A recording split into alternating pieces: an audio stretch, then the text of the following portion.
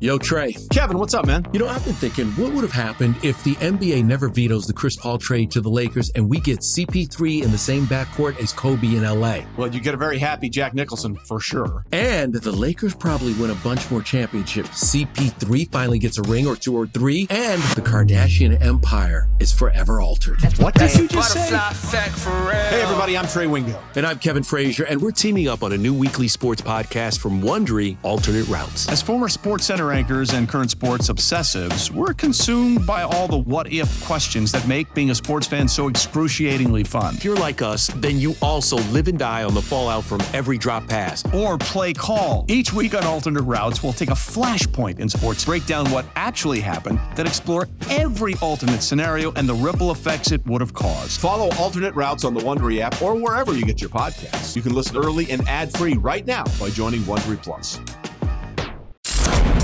You know, at the end of the day, football is football. All Patriots, all the time. Ooh, that's spicy.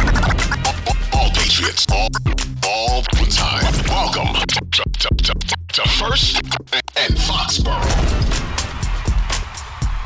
What's going on there, Patriots fans? It's Kyrie Thompson with First and Foxborough. Make sure you're following me at KDThompson5 and following the show accounts at First and Foxborough, FOXBORO on Twitter and Instagram. Download, stream, listen on the Odyssey app and wherever you get your podcasts. I already did a little training camp wrap up for everybody, so you can listen to that you can listen to that one when you're done with this if you haven't already. But got a little bonus content for you here today. I got a chance to pull up with Ty Montgomery. I got a chance to pull up with free agent signing Ty Montgomery, who's kind of serving in a dual role as a running back and wide receiver so far with the Patriots.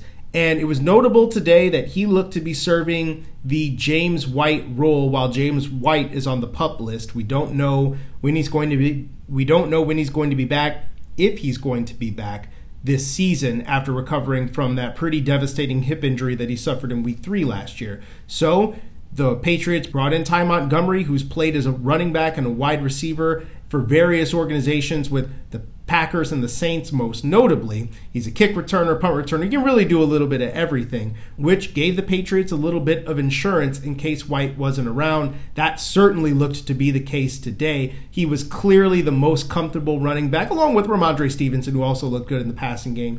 But Ty Montgomery was clearly looking good in the passing game. He looks natural. He looked like he was available to Mac Jones and Brian Hoyer and whoever was throwing him the football in red zone drills. Certainly looks like he might be a lock to make this team, whether he makes the team as a running back or as a wide receiver. I think they're going to want him involved. I got a chance to pull up with him after practice and hear from one of the newest Patriots you should be knowing about this fall. Nice to meet you, man. Thanks for taking the time. Appreciate you. Yeah, no problem. Yeah, so I just want to ask you a couple questions. Won't keep you too long, but you're hearing a lot about offense changing, getting tweaked around here. How's it treating you coming in for the first time? Offense is good. Offense is fun. I'm just trying to do my job every day. You've been a running back, a receiver, kind of throughout your NFL career. You did it before that as well. How complicated can that be to do multiple positions like that regularly and know you might get thrown into a game at any point, at any spot? I just love playing football. It's fun showing up to work every day.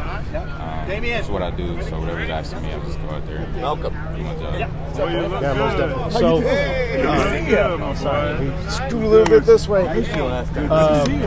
So, I mean, you had a couple of grabs today in the red zone and all that, and definitely some good plays for the offense. What's it like on a day like this where it's still not fully training camp, no pads yet, but still kind of getting after a little bit? So I mean, like, what are your takeaways from playing against the defense and the intensity you're bringing?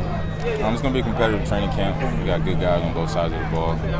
It's fun getting back to playing football again, having the fans, having the energy. It's day one of training camp, so cross each bridge one day at a time. So we'll attack day 2 when that comes tomorrow.